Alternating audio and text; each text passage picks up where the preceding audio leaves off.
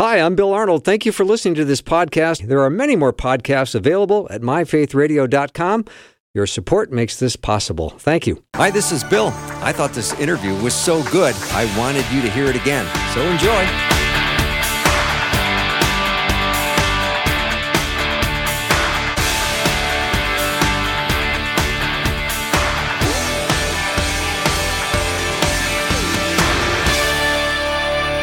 And a warm welcome to the afternoon show. I'm Bill Arnold, and I'm so glad that we're going to spend some time together. As always, I look forward to being with you, and I've got a great show planned.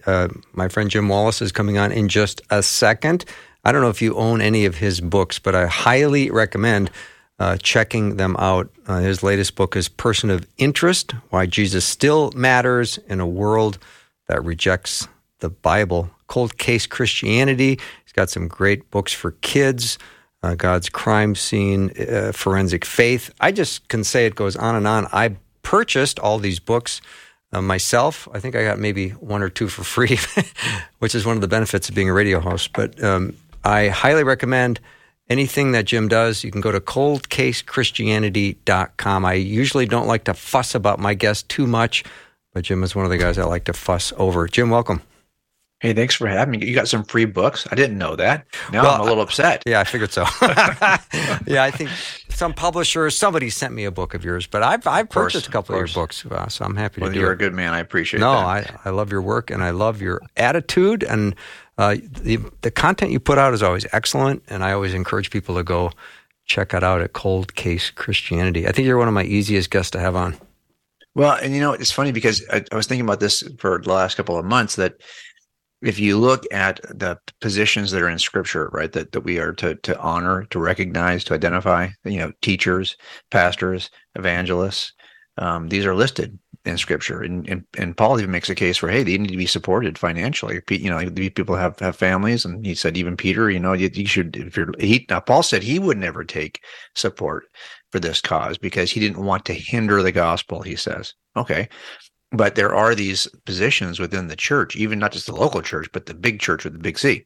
And what I don't see anywhere is a position called Christian apologist. Mm-hmm. Like that doesn't exist. And I don't think it was ever meant to exist. And here we are, right? I've got a lot of friends. Here I am. And you're always usually identified as a Christian apologist, when I don't even think that's a role that anyone should have, that outside of just being a Christian believer, because that's where that assignment is. It's in 1 Peter 3, right, where Peter talks about how every one of us is to be able to give the reason for the hope we have in Jesus. So the most direct calling to make a case for Christianity is not applied to leaders; it's applied to everyone who believes. So we've kind of created this position, and I think it's just our innate. If I'm honest, it's our innate fallen laziness, right? That says, I don't want to learn all that stuff, so maybe I'll just this is by one of his books. And so I've never seen this as, creating a position for myself. I just became a believer, and right away I started, I thought, well, I want to tell people, like the same way that new believers are so eager to share the gospel. Mm-hmm. I became a new believer, and I was like so eager to share the evidence that convinced me. Yeah. And so I always say that, I'm just a $1 apologist. We don't need another $1 million apologist. We need $1 million $1 apologists. So I hope that the books that we do write are helpful to other $1 apologists who want to be able to make the case to their kids. Mm-hmm. Well, that's probably the most important for people to make the case too. And I just did it. As a matter of fact, I was going to mention this, Bill, but I just released a podcast today with my son, David, who's a doctor, and just kind of tracing his own journey, kind of growing up in this case-making environment and then hitting the hard sciences. He was a biochemistry major, and then he became an anesthesiologist. And so he spent some time in DNA labs and things like this. He thought he was going to be just a scientist, not even a doctor. But so he ended up here, and I just wanted to trace that path because I think that if you are a case maker for your kids, they can explore all kinds of things that I think some Christians today think are off limits, or they're a little bit concerned. If my kid goes in that direction, is he going to walk away from the faith, or is she going to walk away from the faith? But it turned out that was the case making that kept him in. Wow, that's fantastic. How old is David, that young lad? 32. Isn't that crazy? That's how long it takes to get through undergraduate. And then, he did 3 years, he had a residency program, and then he did a fellowship because he's a pediatric anesthesiologist. Yeah. That's a specialty. So So that took another year, and so he's finally, working Yeah. and trying to pay back student loans.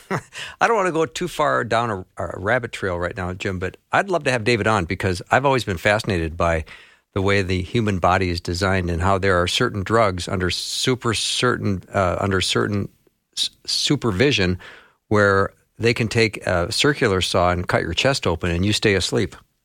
Yeah, isn't that crazy? And that's what is, it's even harder when you've got infants, and a lot of his is preemies and newborns that have conditions that need to be, and that's why they're training this group. These folks who do this, they understand the dosage and the body weight stuff and all that. And and he was telling me yesterday the hardest part is when you're doing it not just for kids who need something's fixed, but the kids are just sick. They're sick kids who are also have this thing they need fixed, and it makes it more difficult. But yeah, that to me was why I wanted to be a case maker with my own kids, and why I think really now, I mean, it used to, maybe 50 years ago, we just said it's important for our kids to be able to understand and articulate the gospel. Now I think it's important for our kids to understand and articulate the gospel and all the evidence that demonstrates it's true. And that additional step, I think, is what's important right now in this generation. Yeah. So, Jim, will people be punished if they've picked the wrong religion? I just finished a class last night at a local Bible institute, and I get this question a lot. So here's what I would say: it's that all of these worldviews, these theistic worldviews, that are out there. If it's Mormonism and Islam and Judaism and Christianity and Baha'i and you just name all the different views, Buddhists. Hindus, all this. It's not just that they make a claim, and they do make claims. They make a claim about the nature of the world. And the problem, of course, is, and you compare these claims, is they don't match. They are contradictory. So, Jews, for example, don't believe that Jesus is the Messiah or arose from the grave. And this is something, of course, that Christians do believe. And Muslims don't believe he died on the cross and rose from the grave. This is something now we could all be wrong, but we can't all be right because we're making contradictory claims. Now, it might very well be that all of these claims are false, and that's why they're all contradictory. But it may be that one of them is true, and the other are false. And here's what's interesting about it: is those worldviews don't just make claims about the way the world is today. Of course, they do make those claims, but they make more. They are claims about a destination because they're making claims about eternity. So that's what you got to keep in mind. These are claims about eternity, about a destination in the life after this one. So if I said to you, okay, look, I'm going to give you directions to my house, and everyone else says, and that's the destination is my house. And so everyone else says, well, I got directions also to Jim's house, but they're all completely different.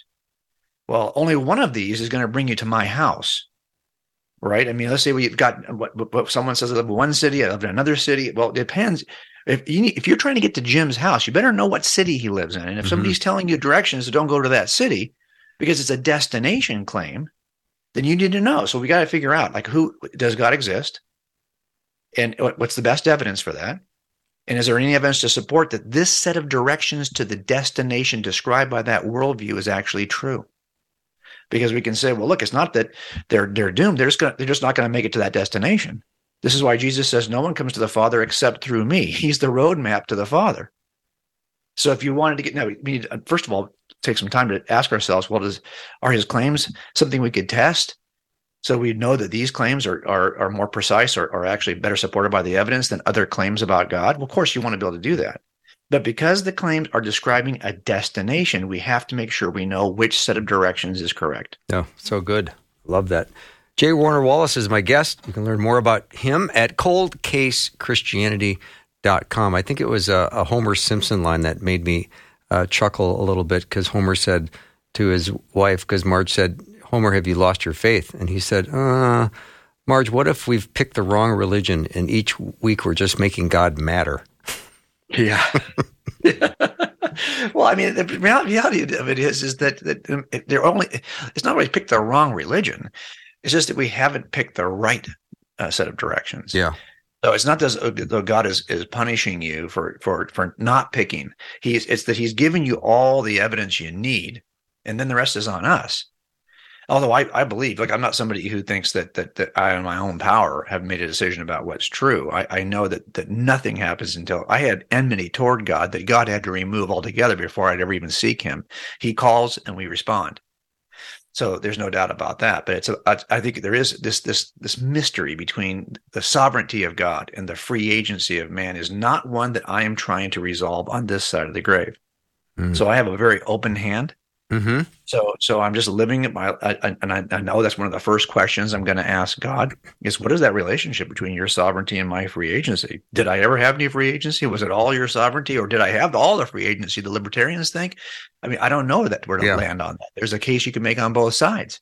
Yeah. So what I try to do is to see that as a non-essential, and I have a sense that I'm making free choices. To the degree to which I am making free choices is something I hold with an open hand. Yeah. All right, Jim, I'm going to take a short break. I want to invite anyone listening to send a question in for Jim. I want to talk to him about a number of things. The first question I asked him is, will people be punished for picking the wrong religion? I've got a bunch of other questions, but I would also be willing to take a question that you might have for Jim. So text it over, 877-933-2484. Again, 877-933-2484.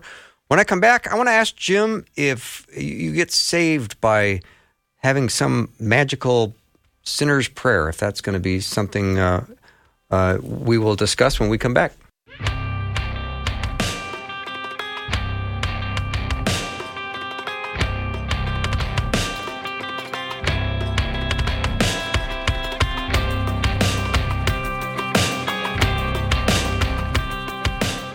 Hi, this is Bill Arnold. Thank you for listening to this podcast. When I pray, I love to go to God's Word and pray back to the Father. I love to go in Psalm 103, where I start by praying, "Praise the Lord, my soul. All my inmost being, praise His holy name. Praise the Lord, my soul, and forget not all His benefits, who forgives all your sins and heals all your diseases, who redeems your life from the pit and crowns you with love and compassion, who satisfies your desires with good things so that your youth is renewed like the eagles." I always think if I start talking to God with His words, I let Him start the conversation. That's always the way that I love to pray. Praying together at myfaithradio.com. Hi, this is Bill. I thought this interview was so good, I wanted you to hear it again. So enjoy. I'm back with J. Warner Wallace. We're talking today about a number of things. I'm inviting your questions. I've got a bunch myself. If you just joined us right before the break, I wanted to ask Jim about Christians. Are they saved by some magical sinner's prayer? And before we get your answer, I want to go to John chapter 3, verse 7, where Jesus says, "You should not be surprised at my saying, you must be born again."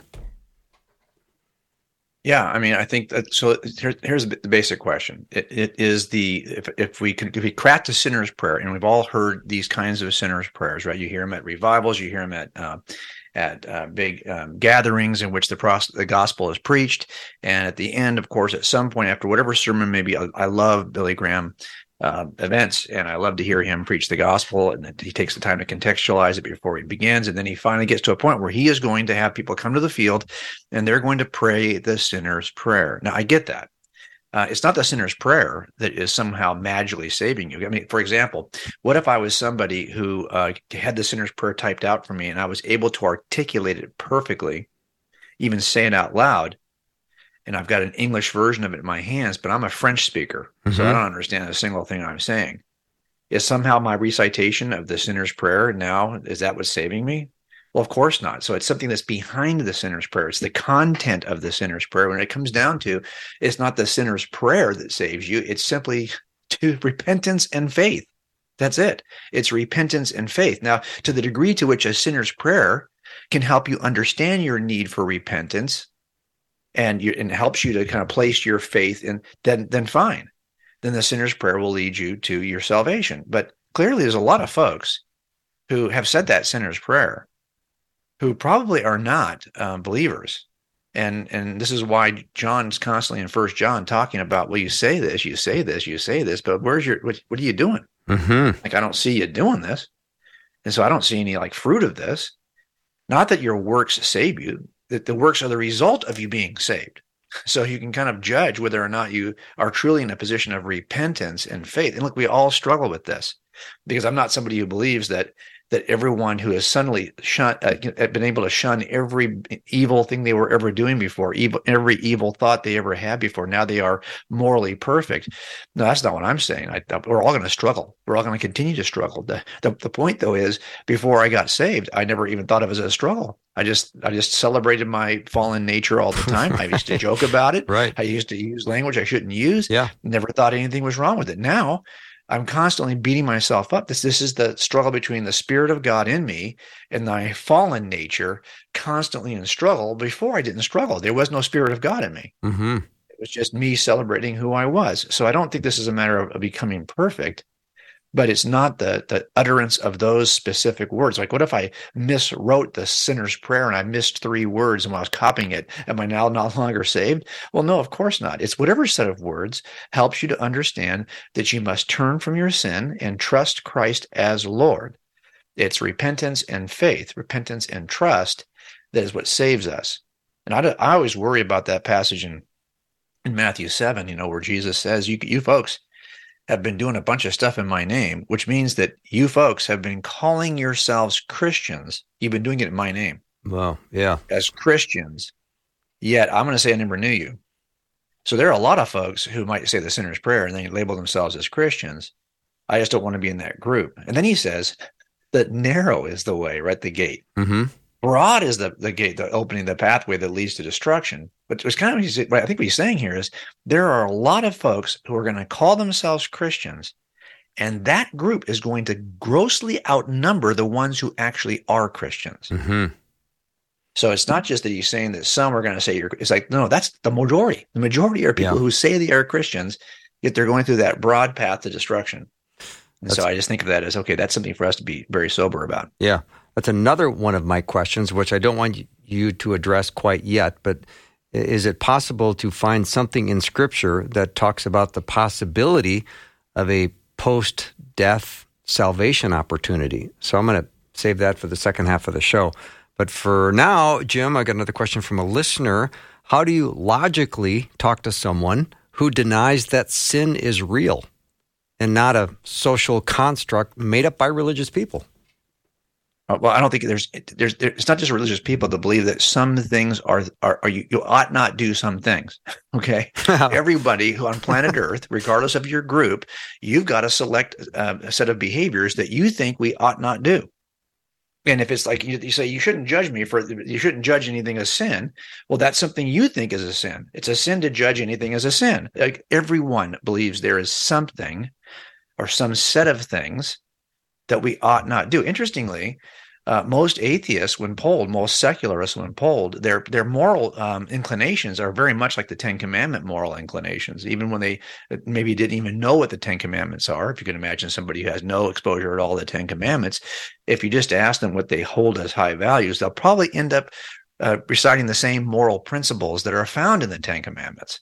So even when they don't have Scripture, they default back. We kind of like this Romans 1, right? We already know that God exists. Our conscience in Romans 2, it bothers us even when we are not Christians, not believers.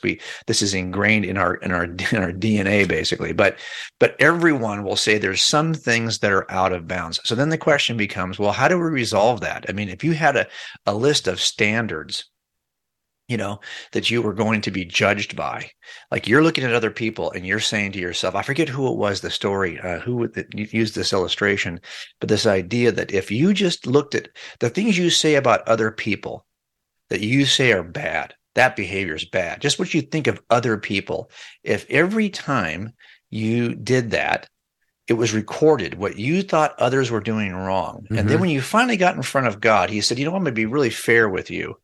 I am not going to judge you on my standard. I'm just going to judge you on the recorded standard of every time you thought somebody else was doing something wrong. Well, you couldn't stand in front of God. You'd fail. And that would be just based on your own standard. So there's no doubt that we all believe that some things are wrong. so wrong they ought to be punished. That then brings us to the question: if you're just the source of those things, and I think that people actually think these are transcendently wrong. But how do you ground transcendently wrong things? Because you think it's never okay to torture babies for fun, regardless of whether I think it's okay or not. You'd say, well, you might think it's okay, but it's not okay. Well, that's because you think it's transcendently wrong. It's wrong for both of us, regardless of what we personally believe. Even if your culture said it was okay to do that, you say, well, then your culture is wrong. Because we all believe there are some things that are objectively wrong. And then they have to ask the question, then, well, how do you ground those things? Where do you ground those things in? Mm-hmm. If there are moral laws that are objective, we have to have an objective moral lawgiver. And that could never be a person or a people group, because they are not, those are just subjective. They're coming from either a single subject or a group of subjects. But in either case, that's just a subjective opinion about moral behavior. We're looking for an objective moral lawgiver. And that's where it gets dicey. That physics will not give you moral laws. Physics and science can tell you what is, but they cannot tell you what ought to be. That category of knowledge is not found in science. Mm-hmm. So if the entire universe is governed by physics, as Richard Dawkins used to say, there is no right and no wrong. The universe doesn't care one way or the other. That's why, as a matter of fact, he said the universe is pitilessly indifferent. And that's how he sees it, because without a moral lawgiver, there's nobody really defining right and wrong. At least he's honest. Yeah. But I think that's why everyone thinks. There's no one who doesn't think that there is a right or wrong, or a moral right or wrong. The question is just, how do we ground it? Mm-hmm. So good. Jim Wallace is my guest. Jim, how many years were you in police work? 25. 25. You were talking earlier about before you had become a believer, you sort of lived for yourself and spoke and said whatever you wanted to. I would imagine that on the police force, amongst each other, you didn't use the most delicate language. No, well, and there's actually in some ways a good reason why that's the case. I mean, I feel like more and more people would say, well, shouldn't we as police officers have this high? We have a high standard, but trust me, there's like this escalation of force. Oh yeah. Oh no. You're walking into a situation. Oh yeah. And your voice alone and the kind of tone and the kind of language you use can control a situation, especially if that's what you're dealing with. Yeah. No. I'm talking just about personally. When I'm not talking about you specifically, but I'm saying you had talked about before becoming a Christian, you sort of lived for yourself and spoke however you wanted to. And yes, I'm just wondering about the biblical understanding of the need we have to watch our language. And no doubt. And dirty words, swear words, obscene gestures, naughty jokes, 4-letter words. This is something now as believers. How do you deal in the world today with people that are using that kind of language around you? Well, I mean, look, we know it. I mean, what happens is it's that we are magnetic creatures, right? We draw. We either are attracted to others, or the others are attracted to us. And if you're like in a work environment like I was, where you start listening to how gangsters talk, it doesn't take long before you start talking like a gangster. Yeah. So you have to be careful, because we're magnetic, we're contagious. Yeah. I like that. And so this happens, right? But then when I realized reading scripture for the first time, that out of the overflow of the heart, the mouth speaks, then I realized this is not a language. Every time I do something like that, it's a heart issue. Yeah. It's not a language issue. And so when I realized how deeply grounded, how deeply seated it was, that I struck. Now, what happens is I always think whatever somebody else does, that's between them and God. Whatever I do, that's between me and God. So you find yourself in a place like my son. I don't think I've never heard my son Jimmy ever use profanity, and he's been a cop now, I think 12 years. Jim, let's pick this up on the other side of the break, because there are a couple more things I'd like to discuss relative to this. So J. Warner Wallace is my guest. You can go to coldcasechristianity.com if you have a question for Jim. Text it over 877-933-2484. Be right back.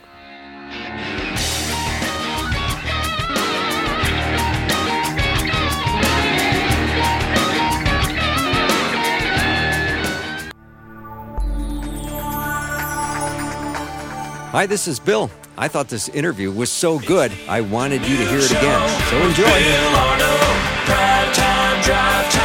Let's get it started. Jump in your car. What's for dinner? It's the afternoon show with Bill Arnold. I am back with J. Warner Wallace, and during the break, Jim Rosie was asking me, what should we name this podcast? And I said, how about Access to a Brilliant Mind? She said, I love it. No, please do not do that. That'll be very embarrassed if you ever do that. So you're not allowed to do that. All right, Rosie, you got to change it because Jim's not going to allow it. Yeah, she's already got it down, but I'm going to have her change it. No. So, yeah. All right. So when you said that your son Jimmy has not used bad language, I think it's and what I think happens when you do this job long enough, that you'll probably see it in your own workplace, is that at some point people pick up that, okay, this is not something that is appropriate around this person, and they respect that, and so they'll eventually honor it. And you'll see it all the time when people will say, "Oh, I'll say something they shouldn't say," and they'll say, "Oh, hey, I'm sorry, I said that." Like they'll apologize to you as soon as they say it. And you're not trying to make somebody uncomfortable. I'm not actually going to scold anybody for using bad behavior, bad language. I'm just not going to use bad language, and I'm not going to say, "Hey, when you're around me, don't use that kind of." I've known people who have said that. I don't think it's helpful. I think what you just do is you just do what you know you're supposed to do, and people at some point will pick up on it, and that'll be enough to kind of change people's behavior around you. So it's just a matter of you do the thing you're supposed to do. That's between you and God. Whatever they're going to do, that's between them and God. But because we're so contagious that you're going to pull, one of the two of you is going to pull, and the other is going to get pulled. So the question is, which of the two, who wants to do the pulling? And so if you just stand your ground and continue to show the nature of Christ to people, you'll be doing the pulling. Mm-hmm. We as believers, though, should be measuring every word that comes out of our mouths. Yeah, and there's nothing that will I think that we're probably, everyone's great, and when they're happy, and there's no stress, and there's nothing pressuring you. True. It's that stub your toe kind of moment. Yeah. Then sometimes you have like a stub your day kind of a day. Right. And that's when you start to lose it. And that's why people will always use examples like the freeway and places where all they're just talking about is that, it turns out that, but if you think about it, and I'm nowhere near mastering this. Okay. So don't take this as though I actually can do it. I just know what I ought to do. and so that's at least a first step. It's at least helpful to know what you ought to do. And everyone's got a different struggle. Yeah. So this is mine. And it's I think when you come into it at 35 years of age, there's a lot of bad habits that are even more hidden than just your language. Language is a pretty easy one. It's all of your independence. It's you're not trusting anybody but yourself. Yeah. It's your kind of work effort kind of behavior that it's hard to submit all of that because it's not as obvious as just like language or whatever. Yeah. Jim, or your addiction, you know? Yeah. Do you think part of Satan's strategy is to get words into our vocabularies and let them be used so frequently that they become so watered down? Like the word hell or damn. I mean, those words should make the hair on the back of our neck stand up. Yeah, I think that Satan's strategies are pretty. If you've ever read the Screw Tape Letters, I mean, they're pretty. It's a great C.S. Lewis book that talks about the devil's plans to get his apprentices to derail us. And it's not. I mean, it's not just that. It's any time that I think Satan's biggest goal is to elevate our pride, so that we think we know more than God does, and that's exactly what you see in Genesis. Did God really say that? Yeah. You know better. It's kind of that kind of thing. And so I think anytime I think that I can choose my own language and there's no consequence for that, that is a pride issue. Yeah, I agree. That is me thinking that I'm better than I really am. Or I'm the authority by which that's why I used to say all the time, it's really easy to throw the dart against the wall and just go over there and draw the bullseye around wherever the dart lands. Mm-hmm. And if there is no objective standard that precedes you, that's what we're all doing every day. We set our own standard, we throw the dart, and that's good enough. Wherever it lands, that's the bullseye. Mm-hmm. It's much harder when the bullseye is there before you even begin. And now you got to try to hit the bullseye, and you just never can hit it. Because it's a very, very small bullseye, Yeah. And that's the problem. So I think that for me, at least, I have to be patient with that. Look, there's a lot of stuff that I probably I'm doing better than others, and that's probably true for everyone listening. There's some area that you're just going to kill it compared to me, and then other areas where you're not. And that's the struggle, right? I mean, I think if you could be perfected, that would just be another I think really, that's another pride issue that Satan does, is when we think that we've now mastered it, that there's no further need for submission because I've already mastered this now. Mm-hmm. That's why I think that work-based religions become very prideful. And you will see this in works-based religions, like in Mormonism, where if I've got the number of kids that I think is going to bring me to heaven, it becomes very competitive. And then you start to separate yourself because I'm doing better in that than they are. Mm-hmm. It's really, we need to be, and this is why it's so hard. This is a hospital for injured and broken and sick people. The church is a hospital for us. And we're never going to get cured. We're always going to need the church, and we're always going to need the physician, the great physician, because we're never going to get to a place where, okay, I've mastered this now, I'm ready to release. No, we're always going to be that mess that needs guidance. Yeah. I just want to remind listeners that when you, Jim, when you reference Mormonism, you spent a lot of life being around it. Yeah, no, my family I've got 6 brothers and sisters who were raised LDS from my dad's second marriage. And, he's not a believer in anything, but his kids were raised Mormon. So I got a chance to kind of listen to a lot of it. And then we started to use the contrast between Mormonism and Christianity as a way to train our students. I was a youth pastor for years, to train our students in theology, because these are 2 very, very different systems, regardless of what any Mormon would be likely to say today. I think you're going to have more and more, for example, Mormon listeners to your show, because what's happening is, unlike a generation ago, this generation sees themselves as a denomination of Christianity. I think largely that was largely political, because they were running candidates that were never going to get elected unless they could present themselves as Christians. I'm not sure that's even true anymore, but it was a generation ago when they would have said, their leaders, their prophets would have said, we are not Christians. We are the restored church. This is what, they would say, this is what Christ intended. Joseph came to restore a lost and broken church. Now they want to see themselves as just another denomination. But the reality is that they present every key word we use theologically, Jesus, salvation, heaven, they've redefined everything. So if terms matter, if Jesus is, if the definition of Jesus matters, well, then we can't call them Christians because they believe in a completely different Jesus.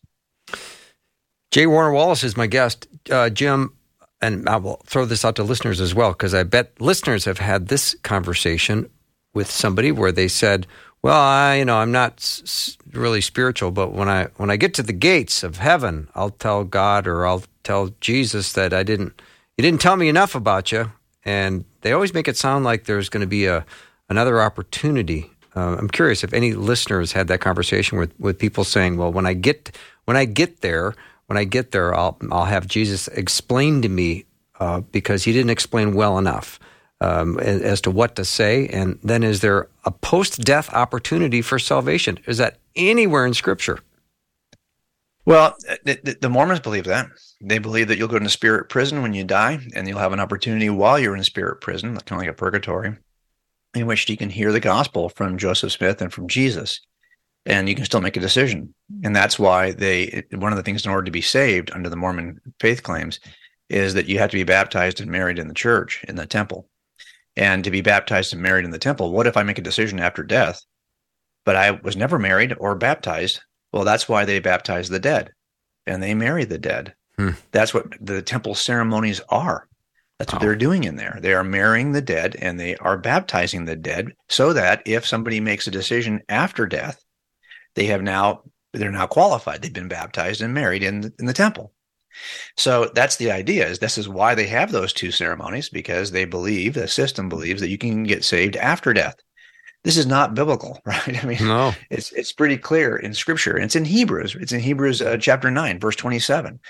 Inasmuch as it's appointed unto men once to die, and after this comes what? Another opportunity. No, comes judgment. So between death and there's judgment, there's nothing. There is no other opportunity.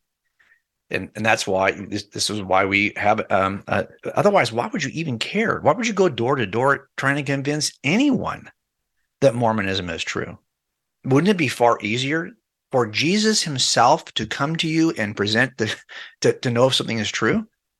But they're still making an effort in this life But if that system is true, there'd be no reason. Just baptize and marry everyone after they're dead. Do it in the temple. Get a complete list of your entire family. This is why Mormons are so good in genealogy. Baptize everyone who's ever lived in your family, and don't try to reach them with the Mormon gospel. They're going to get that after they die. We know that there's an urgency. And that's why Jesus, just the fact that there's a great commission on us as believers is evidence that there's no chance after death. Because trust me, no one's going to present the gospel better than Jesus himself. But he tells us to make disciples now. He has no need to do that if he can make disciples later. Yeah, we have to do that now. So the gospel, the Great Commission is just further proof that this is the life and time, the time in which you make a decision. Yeah, I don't know if we're living with enough sense of urgency about reaching the lost for Christ. We aren't. I mean, even as the people I know who love apologetics, who love to make a case for Christianity, I think we kind of see it as an either or. My job is to kind of remove hurdles, not necessarily present the gospel. Look, do both.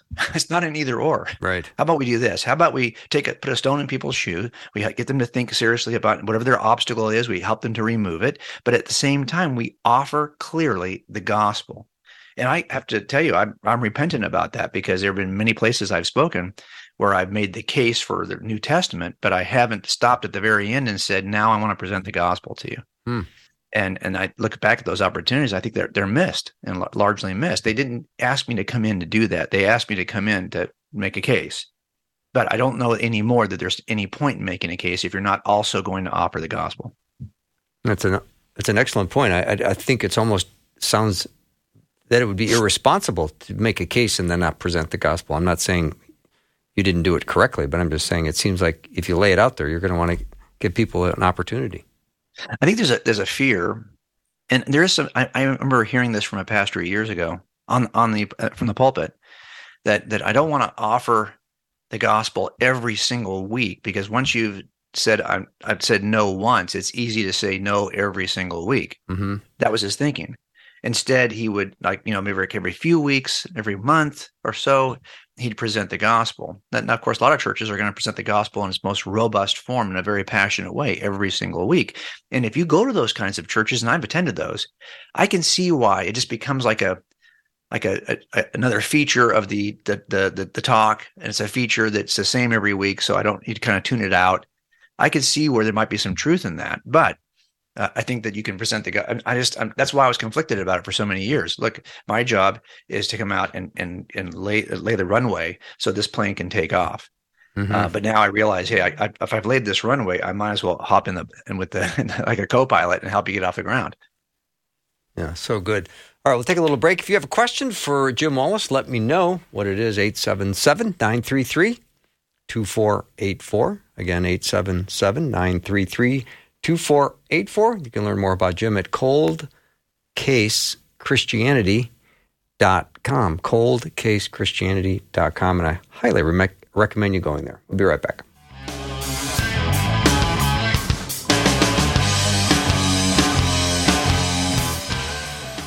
Faith Radio and Afternoons with Bill podcasts are available because of listener support. If you are a supporter, thank you so much. Becoming a supporter today by visiting myfaithradio.com. Hi, this is Bill. I thought this interview was so good, I wanted you to hear it again. So enjoy. So glad to have J. Warner Wallace as my guest today. We're talking about a whole number of things. Jim, there's 95% of people believe in the existence of God, and 75% believe there's no such thing as absolute truth. So we've got a problem. And when we have been talking, you're making a case for Christianity and then also presenting the gospel. When people hear presenting the gospel, what can you tell people what that means? The Romans road is probably, I try to stay in the construct of the book of Romans. Like, that no one is no one pursues God. All of us have sinned. All of us are fallen. That no one pursues God. That God has made a way for us. That although that the wages of your sin is death, that God has provided for you the free gift of eternal life through Jesus Christ. And that if you confess with your mouth that Jesus is Lord and believe in your heart that, that he rose from the dead, that you will be saved. So it's a very simple process, but why would any of this matter? It matters because the gospel, I always say, fixes every kind of stupid you can think of, because it addresses the common problem in every kind of stupid, which is sin. Sin is the common problem, and it's pride, and it's the common problem behind every kind of abuse, whether it's social justice, whether it's politics, whether it's interaction on social media, it's in your marriage, it's at your school, it's at your work. Whatever problem you're seeing, more than likely, is a sin problem driven by someone's pride, and the thing that addresses pride, the solution for pride is humility, and we happen to be in a worldview that begins, the first step is an act of humility in which we say, there's a God and I'm not him. Mm-hmm. And I have to begin this process by repenting and trusting and bending my knee to the God of the universe. And if everyone possessed this, there's research on humility is actually about the last 35 years, and social studies and research on this will show you that people who possess humility, they flourish like no other set of humans. They flourish not only in their marriages, they flourish at their workplace. They're better leaders. They're better employers. They get higher grades. They are able to discern right from wrong at a higher level. They do better. They pursue degrees to a higher level, and they have better success in the pursuit of those degrees. They make more money. They have better physical health, better mental health. This one weird attribute, humility, leads to human flourishing almost like no other attribute. And this is the one attribute that is at the forefront of the Christian worldview, is that we are called to humbly admit that we are not God. Mm-hmm. And then from that point, you see all the time that Scripture's like training us in humility. Don't think so much of yourself. And this is something that's really, really important. And this is a worldview. And by the way, and one of the things that's unique about Christianity is it's the one worldview that you don't work to earn. Every other theistic worldview has a set of dues you must do in order to earn that next step, that highest reward that can be earned in that system is a series of things you must do. Christianity is the one religion that flips that on its ear and says, no, it's nothing about what you can do. It's what Christ has done. And by the way, if you think it's about what you can do, that is ripe for the abuse of pride. So every other theistic worldview leaves you in your prideful state, comparing yourself to others, even comparing yourself to where you were last year. This worldview says, nope, forget the comparison stuff. You're all in need of a savior. And when you realize that humbly what's been done for you, you're far more likely to do it for somebody else. Yeah. Jim, you had just recently brought up pride, and that's a huge topic. Is that one of the three trifectas in the reasons for all crimes? Yeah, it is. Well, I think you could probably say that pride is behind all things. If you had to distill the three motives, sex, money, and power, the pursuit of power, if you had to say, well, what does the foundation of those three things stand on? They stand on pride. I want. Look at even Job, right? When Job when Satan approaches God and says, "You got this guy, doesn't really love you," and God says, "No, Job loves me. He fears me," and fear is used to mean awe and love, and he does. And Satan says, "No, he doesn't. He just loves the stuff you give him. He just loves all the benefit of knowing you. If you took all the stuff away, he wouldn't really love you." In other words, he's saying that even behind this act of adoration and love, there's a prideful desire that he thinks he's getting something from you. And that's why so in the end, it turns out that even our acts of love, if we're not careful, can be falsely motivated, because it's not that I love this person for who they are. It's I love this person for what they can do for me. And God was saying to Satan, no, that's not Job. I can take all that stuff from him. He's still going to worship me. And he does. Mm-hmm. Because Job was not worshiping God based on what God could do for him. That's the biggest struggle I have, is that, that's hard. It's hard to just love God for who he is and not for what he's doing for us. But in the end, I often wonder, what motivates me? Is my motivation that pure? So it's something to think about, at least. Yeah, for sure. So you've been teaching and presenting for years and years. What would you consider to be, as you talk to people about Scripture, one of the more misunderstood or misused Scripture passages? Oh my gosh. Well, probably the one on judging. Okay. Judge not lest you be judged. So this is idea that we don't have any, but of course that's not what the Scripture says. It's not to judge with the kind of in other words, not to judge unfairly. If you're first take care of yourself, or get that log out of your eye before you judge someone for the speck in their eye. But it doesn't say never judge the person for the speck. It says, no, you can judge the first person for the speck in their eye. But before you do that, take the log out of your eye. That's a very different approach. Mm-hmm. So yes, we have, we ought to be holding how could you ever mentor anyone, right? Yeah. How could you ever mentor anyone if you didn't provide them with advice? Right. Yeah. People use that as a way to kind of silence the critics and say, you don't have the right to tell me I'm wrong. Who are you? Yeah. Yeah. Yeah. Right. Yeah. Exactly. Yeah. Exactly. That is right out of Matthew, I think chapter 7, isn't it? Yep. It's in the Sermon on the Mount. Mm-hmm. Yeah. But talk about discernment and using wisdom and how we are to judge. Well, and it is about discernment, but it's also about to judge not hypocritically, and it's a hypocritical judgment that, and the world sees this. I mean, one of the things you'll hear all the time from people who are not Christians is there's a couple of reasons why I'm not a Christian. One is that I struggle with this idea that an all-powerful God would not remove evil from the world, and the other is that I've got hypocrites in my life. I see Christians all the time that say one thing and do another. That hypocrisy thing is really big for people. Mm-hmm. And so we have to kind of help them to see that just because I may not do this well, like, have you ever had anybody who owned a guitar, but they never bothered to take lessons, never read a book about the guitar? They have no idea how to tune the guitar, no idea what the guitar is at all. They just pick it up and they bang it and they play the guitar terrible. Mm-hmm. Do you then say, well, guitars are terrible instruments? Well, no, just the fact that I play one poorly does not mean the guitar has a problem. It means that I have a problem in how I play it. Yeah. Right? Yeah. And this is true for Christians too, right? I've known Christians who don't play it very well. And that's something we have to do better at. Mm-hmm. It's about what we're interested in, what we're committed to. Yeah. So give me a quick rundown of your day. When you get up, do you have your quiet time in the morning? Do you do scripture, devotionals, prayer? What do you do? So we do it at night. My wife and I, now that I've got, I've tried to be more sensible about my schedule. So we do it at night. We do the Bible in a year, and that usually means 2 or 3 chapters of the Old Testament, 2 or 3 lines of the New Testament.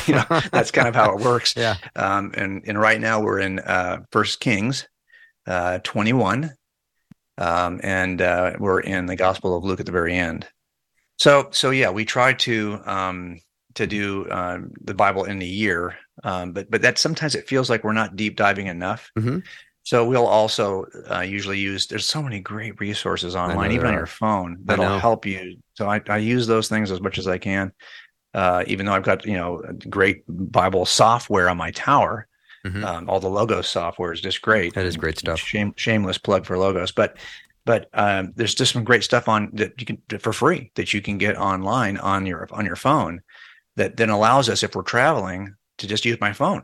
Right. To both do our daily readings and to do, we usually listen to somebody exegete what we just read. Right. So it takes about an hour or so. But we didn't, and honestly, for a lot of couples, you may not have that time. But our kids are all grown. Yeah. And so this is the time we actually can do this. Yeah. And do you have a writing project going on right now? Just a minute left? Yeah. I just finished a book. We now are going to call it The Truth in True Crime. And it's basically lessons you learn about humans from investigating deaths and how it demonstrates that Christianity as a worldview actually describes the world the way it really is. So it's kind of like, rules for life that you learn from working death investigations and how these attributes of human nature demonstrate Christianity is true. Well, that's going to be fascinating. When does that come out? I think it's in spring of next year. It's due June 1st of this year. I think it takes about that long to get it on the shelves. Yeah. Well, I can't wait to start talking about it. So thank you once again, Jim Wallace, for being my regular guest, and I so appreciate when you come on. Thanks so much for having me, Bill. I love coming on. Oh, thank you so much. Have a great rest of the day. My best to Susie. Thank you. All right. Thanks. J. Warner Wallace has been my guest. Please go to Cold Case Christianity and check out his amazing website. It's fantastic. His books are great, and his website, if you get there, has videos and blogs and all kinds of things you can enjoy. And he produces so much content all for free. So you will enjoy the way his brain thinks. The cold case homicide detective in Los Angeles for many, many years. And his ability to look at Scripture and teach it and write it is phenomenal. So Faith Radio and Afternoons with Bill podcasts are available because of listener support. If you are a supporter, thank you so much. Becoming a supporter today by visiting myfaithradio.com. We will take a short break and be back with more in just a minute.